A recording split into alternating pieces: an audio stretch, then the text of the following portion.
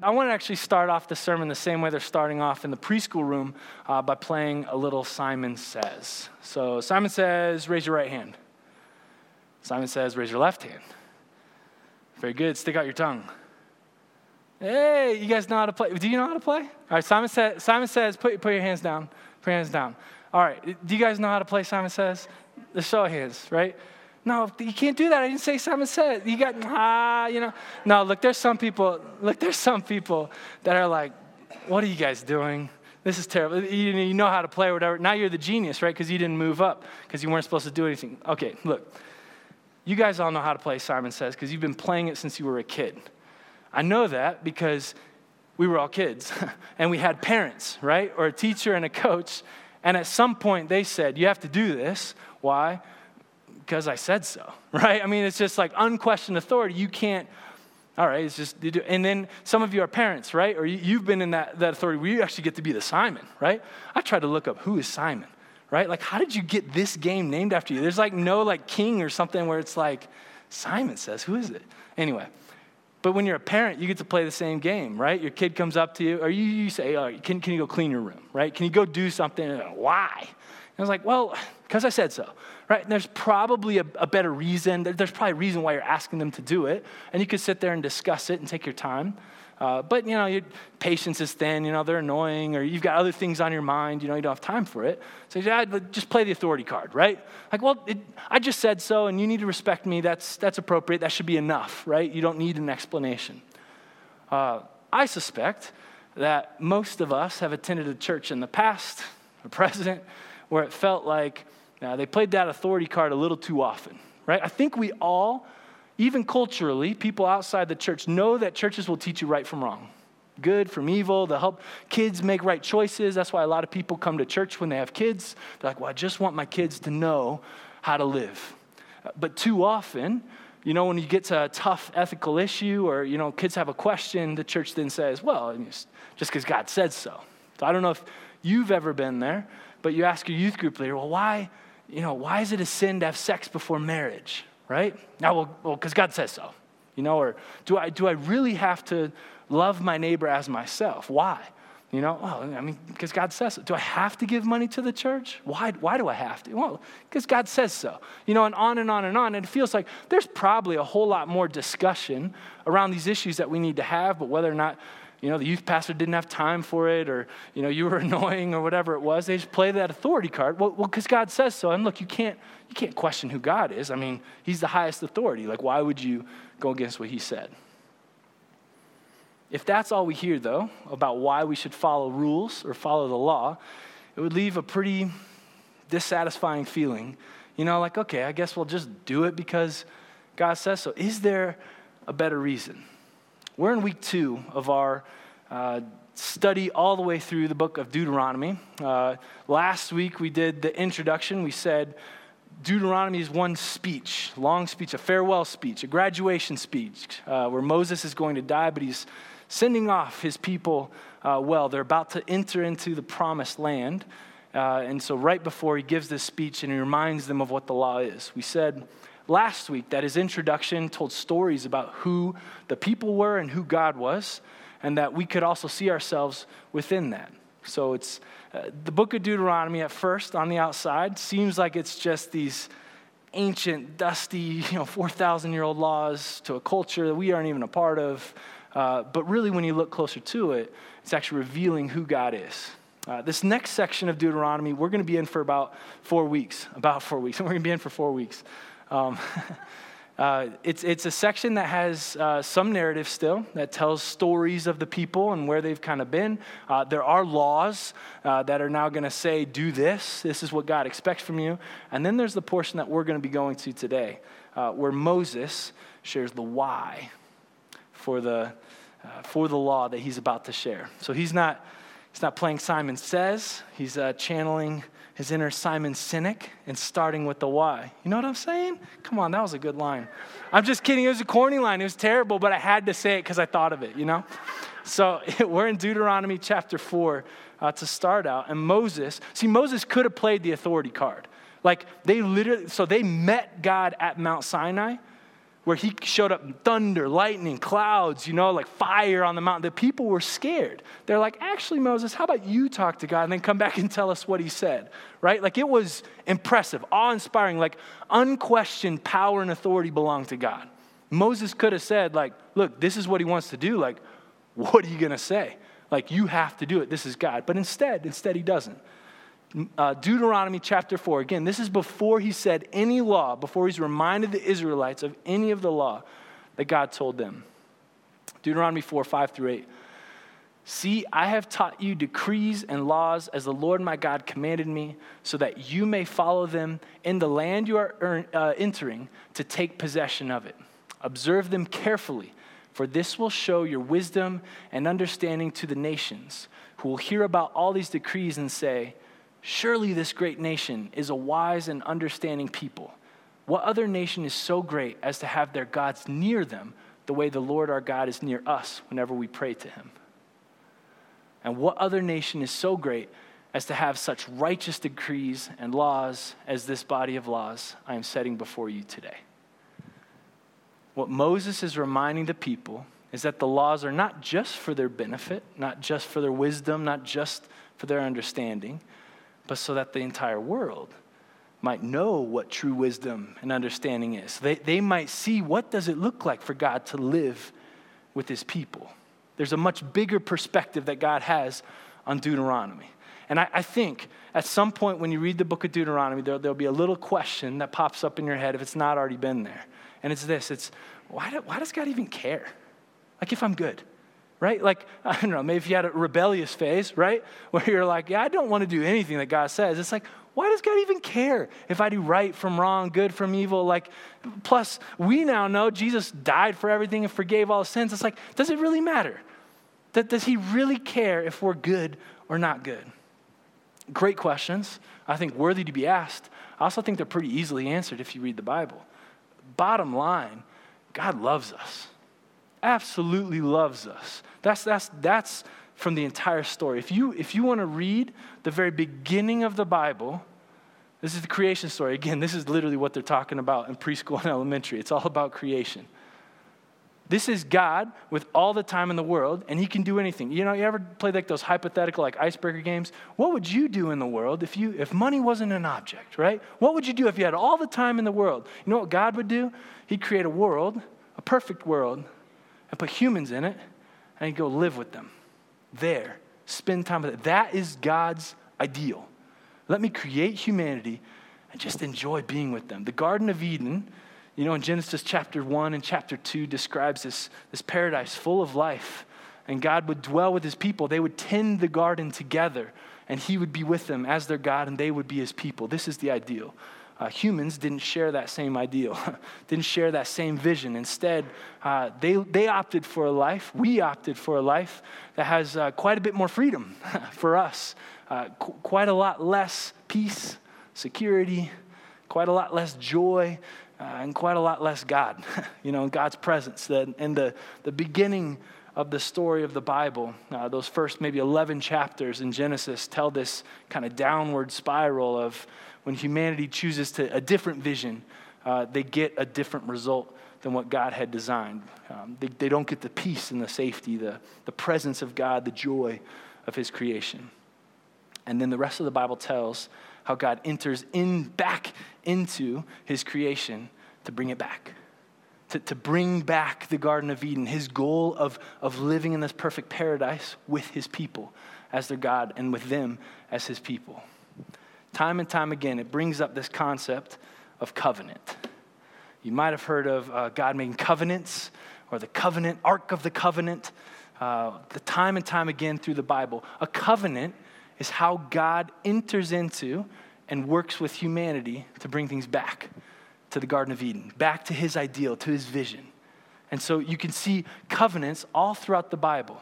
And a summary statement. So like covenants are God's plan to restore the world through relationship and participation with humanity.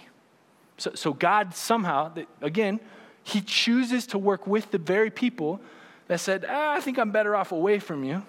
He says, I want to work with you as my partner to bring everything back. You included, but everyone back to where we were. And so in covenants, God makes promises. He says, if we're going to work together, here's where I'm going. Here's the plan. Let me spell it out for you. All right, if you're going to be my partner, here's your role within that. And together, we will restore the world back to where we are. That's what God's covenants are. Here's an example. A famous one is the covenant he made to a particular individual in Genesis chapter 12, Abraham, or Abram is his name in Genesis 12. It says this, the Lord had said to Abram, go from your country, your people, and your father's household to the land I will show you. I will make you into a great nation, and I will bless you. I will make your name great, and you will be a blessing. I will bless those who bless you, and whoever curses you, I will curse, and all peoples on earth will be blessed through you. This is God's ultimate goal. So the context of this in Genesis chapter 12, there's this downward spiral of people wanting their own freedom and kind of experiencing their own death.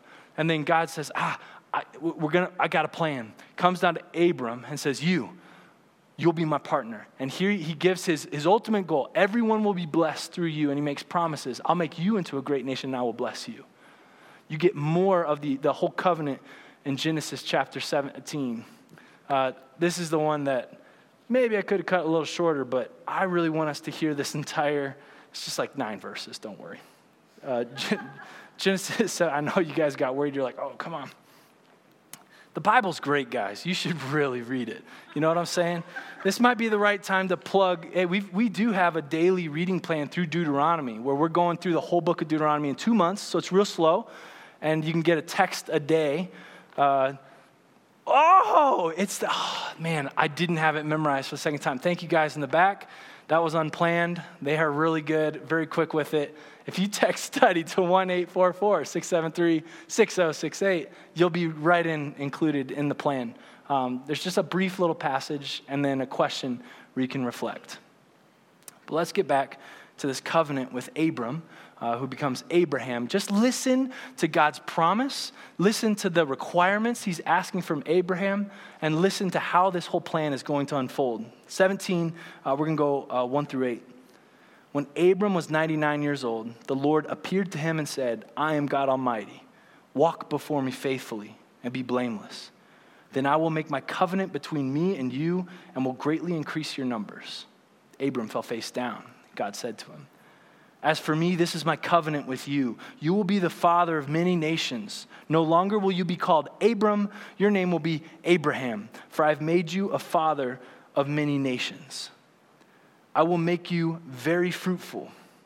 I will make nations of you, and kings will come from you. I will establish my covenant as an everlasting covenant between me and you and your descendants after you, for the generations to come, to be your God and the God of your descendants after you. The whole land of Canaan, where you now reside as a foreigner, I will give as an everlasting possession to you and your descendants after you, and I will be their God. Oh, it's cool, right? So he's making this covenant with humanity. Who's he making it with? It's with Abraham, but not just you, right? He said with your descendants, everyone after you. I will be your God. You will be my people. He's saying, I will dwell with you. It'll be like back in the garden where I'm with you and we're together in harmony. You guys aren't, getting your own freedom and going away. We'll do this thing together. I'll make you into a nation. I will give you this particular land.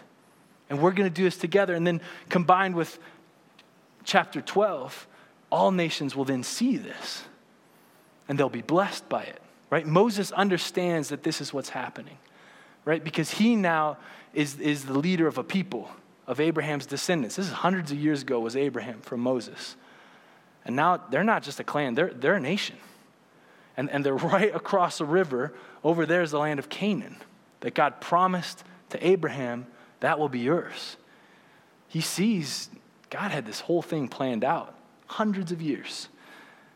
Here's the key point that we can see even with all of Deuteronomy. And that's when God makes a promise, yes, he keeps it. I don't know, a little suspense there. But we know that whenever God makes a promise, he keeps his word. This is a theme that runs all the way through the Bible, is that God makes these promises, And he keeps these promises. Sometimes it's all the way through, but he promised to Abraham that you and your descendants, you'll be a great nation. You will have this land. I will bless you. I will be your God. You will be my people. And now Moses is saying, guys, do we realize what's happening here? He says it in Deuteronomy 7. Moses puts things into perspective. Just in case Israel thinks, well, we're something. God chose us. He could have chosen anyone, but he chose us because, we're good. The Lord did not set his affection on you and choose you because you were more numerous than other peoples, for you were the fewest of all peoples. But it was because the Lord loved you and kept the oath he swore to your ancestors, that he brought you out with a mighty hand and redeemed you from the land of slavery, from the power of Pharaoh, king of Egypt. Know therefore that the Lord your God is God. He is the faithful God, keeping his covenant of love to 1,000 generations of those who love him and keep his commandments. God is faithful, right? When he makes a promise, he will keep his promise. And what Moses is reminding the people is that you are a fulfillment of that covenant he made way back to Abraham. And what did Abraham, what was God's requirements for Abraham? That he be faithful and blameless. Right? Faithful, that he would say, not my plans anymore. I will just follow you wherever you go. In chapter 12, that meant leaving his family, moving across the country to a place where he had nothing. No connections, right? Lived as a foreigner. Walk blameless. When God tells him to do something, follow it. Stay true to what he says. What's his requirements for the Israelites here in Deuteronomy? It's the law. Here's how you'll be faithful and blameless before me. We're going to continue the same promise that we had from Abraham. You're now a nation. I'm giving you this land. But we still have to complete the whole thing where all nations will be blessed, where you can be put on display for others to see. But Moses has to make sure that they know an important point that I kind of want to take a little bit of time and sit on because we need to hear it as well.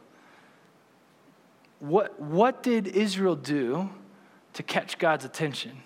To show them that they, out of all the other nations, they could have chosen Egypt. He could have chosen Canaan, right? Why did he choose Israel, though? Right? What was is that grit, that fight in them, right? He could tell that they had, they were more pure, their religious devotion to him.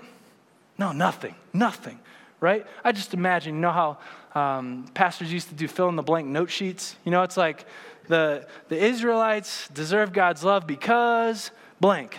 It's like, just leave that one blank, It's like nothing, right? And Moses makes it clear. It's because of God's love and his choice, not even to them, but way back to Abraham. And now he's working through it. See, they did nothing to gain their salvation. When they were enslaved in Egypt, God didn't see something in them and said, oh, you know what? You deserve to be saved. How about I'll be your God and you'll be my people? No. It was always a promise. They had done nothing to deserve it, and yet God saved them. And then when he comes to Mount Sinai, this is in Exodus, just for context because it's a little confusing. Deuteronomy, I said last week, means second law. It's the repetition of the law. Moses is repeating what happened at Mount Sinai that we see in Exodus and Leviticus. But what happens there at Mount Sinai is God says, okay, now that you are my people, I've stamped you, you are mine, I put my name on you. Here's how we're going to conquer the world together and bring it back to where we started. Back to the Garden of Eden where you'll be my people and I'll be your God. The salvation comes first, the obedience comes second as a part of the covenant. We have to hear this. Our salvation is not dependent on our obedience. Because don't we think the same thing? Well, if I'm good enough, then God will help me. God helps those who helps themselves, right? If I can prove to God that I really want this, that I really am into this Christianity thing, or that I'm really devoted to him, then he'll unlock things in my life, right? Then he'll save me. Then I'll prove that I belong in heaven, and then I'll be there when I die. False, wrong. That's not true. That's never been true. That's not even been true in the Old Testament, right? Because all of Israel was already saved, was already God's people when he said, okay, therefore, I'm going to continue my covenant and it's going to be with you and here's how we're going to partner together. But you're already my people. I already saved you. I already chose you, set you apart from everyone else. And now because you have this special role to be set apart so the other nations can watch, here's how you will live. And here's how we will commune together so we can go back to the Garden of Eden. Here, let me give an example. Allegory? Analogy? I don't know, it's an illustration. I've been over to some people's houses, and when you walk into a room, usually it's just like one room, there's clothing out, you know? I don't know, you're like, yeah, just tell them you're coming ahead of time, they'll clean it up, right?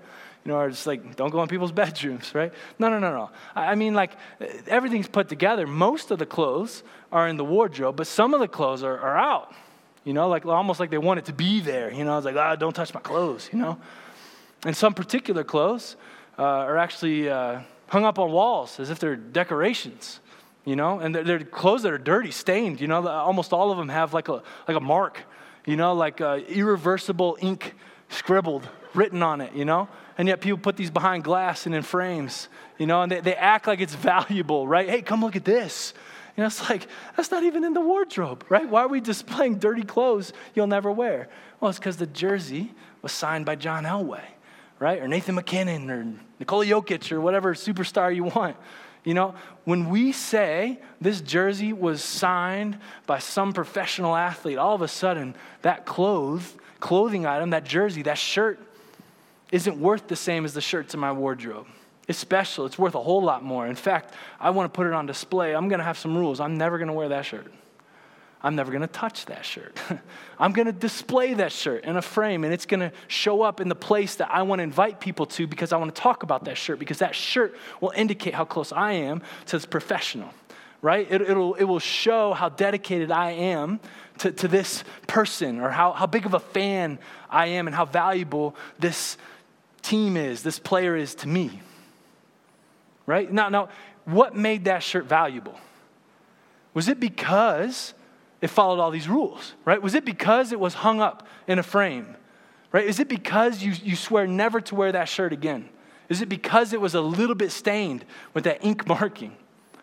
Well, yes, right? I mean, if it's just because we're following rules, right, then is it just because we never wear that shirt, therefore it's very valuable? Of course not. I mean, all of us would have tons of valuable clothes in our closet with all the clothes we don't wear, right? No. It's not because the rules were followed that made it worth something. It's because it has someone's name on it, right? Because of the name that's on that jersey, well, now there's a difference in value. Now we're going to put that one on display. Now we want people to see whose name is on that shirt. We want to tell stories because we are dedicated to that person. Same way with Israel, same way with us. It's not us following the rules and looking like we're valuable that makes us valuable. It's the fact that God's written his name on our shirt. It's that we're his. Therefore, we go on display. Therefore, we tell the story to the world of who we're connected to, who we're devoted to, who is worthwhile to us. We're like that jersey signed up on the wall. Same with Israel, right? They didn't earn the right to be up on the wall. God just said, you're mine. All right, you're going up on the wall, you know? And he's like, I want to show you to everyone because you now have a role to show everyone what it means to be close to me, what it looks like, because we're going back to the garden where we can have this safety, we can have this peace, we can have this joy, we can have this communion together. All right, so Deuteronomy is a covenant. God's people, the Israelites, entered into this agreement where God's restoring the world back. Sounds good. I mean, it's important for us to know before we start reading the law. And again, we don't want to put this in front and say, well, if we can do all these things, then we'll be good. No. This was a part of God's plan to restore the world. And this was the requirements he had for them to participate. But still feels a little distant from us, right? Like, don't you wonder, like, well, is there any covenant for me? You know, like, I mean, obviously I'm not a part of Israel, but does God make any promises for me? If God always keeps his promises, you know, like, I mean, is there any that he's made for me? You know, these are all for them, you know, but what about me? Any requirements for me? And I was like, boy, I'm glad you asked, right? Like, that's literally the whole Bible, you know? Like, this covenant continues. And God's faithful and keeps adding new things. Do you remember last week we take communion first Sunday of the month? Remember when we took communion? Took the bread and we took the cup. Do you remember what I said before we take the cup? I say the same thing every week and it gets a little boring routine. You know what I say? Listen, I say, in the same way, after supper, Jesus took the cup, saying, this cup is the new covenant in my blood. Do this as often as you drink it in remembrance of me. Ooh, interesting choice of word there, Jesus. The new covenant in your blood. The old covenant are the ones that we're studying today. This Abrahamic covenant, there's some others if you want to really get into the details. The covenant with Israel. And then Jesus understands that somehow through his death, he is establishing a new covenant. Fascinating stuff. Who is he establishing the covenant with? What individual? What nation? His disciples. Yeah, his disciples. Not an individual, not a nation. The Bible makes it clear in the New Testament that there is no ethnic or national boundaries that are pre-qualifications for who gets to participate in this covenant. God wants to restore the world back to himself, partnering with and in relationship with humanity, and it's open to his disciples, the people who have given their lives to follow him. What promises did Jesus make? Again, we could have a long discussion, but I think there's two primary promises. The first is the forgiveness of sins. So one of the problems with these older covenants is that the people that God makes the covenants with are flawed. They can't hold up their end of the bargain. That becomes a massive problem with the covenant in Deuteronomy. Israel just quite can't cut it. They're not perfect enough. They need forgiveness. Jesus says, if you take the new covenant, you will have forgiveness of sins. You yourself, where you will be made pure, you will be able to now fulfill your part of the covenant. But also you'll be able to experience the Garden of Eden. You'll be back to perfect. You'll be back to peace. You'll be back to safety, joy, and then you'll have God's presence. The second promise is that I'll be with you always. The Holy Spirit comes to his disciples, to his participants in this new covenant. Jesus promises forgiveness of sins and his eternal presence through the Holy Spirit. What does he require from us? Faithfulness. Follow him. Be a disciple. Choose to set down everything that we have and just follow him. Right? It's the same thing that he required of Abraham. Just be faithful and just be blameless. The things that I tell you to do them. Follow me. Don't go your own way. Follow me, and I will bring you back to the Garden of Eden. And you know what? That's not the end of the story, because that's just individuals, right? Each individual comes and they come back to the Garden of Eden, and that's fine and grand. But God's got a bigger plan. He's always had a bigger plan. He wants the whole thing, the entire world to come back. And so he says, one day I'm going to create a new heaven and a new earth. And everything, all of creation, is going to be restored back to my original intent. And you'll be there, and I'll be there, and we'll be working together, enjoying what I have created. That's God's ultimate plan and destiny. We have the same role as Israel, where we participate in this. We get to experience the closeness of God. We get to experience the forgiveness of our sins, and also we get to be put on display to show the world this is what it looks like to have a God so close to us. This is what it looks like to live with understanding and wisdom and with skill for how God designed the world to be. Look and see, isn't this good? Isn't this what you want? Isn't this better than your choice of going your own way, your own freedom, and own death that you're experiencing? That's our call. That's how we're supposed to participate in the new covenant. It's the same story that we see in Deuteronomy, just expanded to the whole world. So as we study Deuteronomy, be seeing, understanding what God's covenant is. See his love for his people and his love for us. Understand that God is inviting us to participate in his grand scheme to make all things new. And he's just asking us to be faithful. So let all the questions about, well, how do we apply this, be questions where we say, but God, what are you asking for from me? What do you have for me? How am I supposed to walk faithfully and blameless to you? And if we get this right, if we do this well, we're helping God move the entire creation back to the Garden of Eden, or we could say, if we want to do the last few chapters of Revelation forward to the new heaven and the new earth. We're just getting back to where we're living in paradise and perfection next to a God who loves us, all in spite of what we do. Let's do that together. Here, let's pray. Dear Lord, the story that you have weaved through the Bible is amazing. It's incredible. In parts it doesn't make sense. We recognize that, man, we don't deserve it. We've done nothing, Lord, to earn your salvation, and yet you love us, and you choose us, and you want to work with us. May we be faithful to you, God. May we respond. May we choose to follow you. May we listen to your voice. We thank you so much for your love demonstrated on the cross, dying for us, forgiving our sins, and also your commitment, your promise to be with us forever. We thank you for your gift of the Holy Spirit. May you empower us to whatever the thing is that you've placed before us to accomplish the task or whatever participation you have for us in restoring the whole creation. Lord, we're ready for it. We're excited for it. We're excited as a church for what you want to do with Beyond Church. I ask that you would empower us, God. Go do your thing. Let us follow you. Fill us up, God. We want to partner with you. We accept your new covenant. In your name we pray, Lord. Amen. All right, as always, we have a little discussion time after the sermon. So turn to your neighbors and talk around these little tables or join somewhere else. My only requirement is you have to have at least someone that you didn't come to church with a part of your discussion group. Because this is also us practicing living God's love beyond ourselves while talking, listening. It's not just sharing the right answers. It's wanting to get to know other people and practicing listening and helping them along in their own spiritual journey. Just 3 questions today. The first is, what reasons do people give for why you should live morally? Both perhaps Christian reasons or church reasons or non-church reasons. Number 2, do you think God's covenants were fair for those not chosen?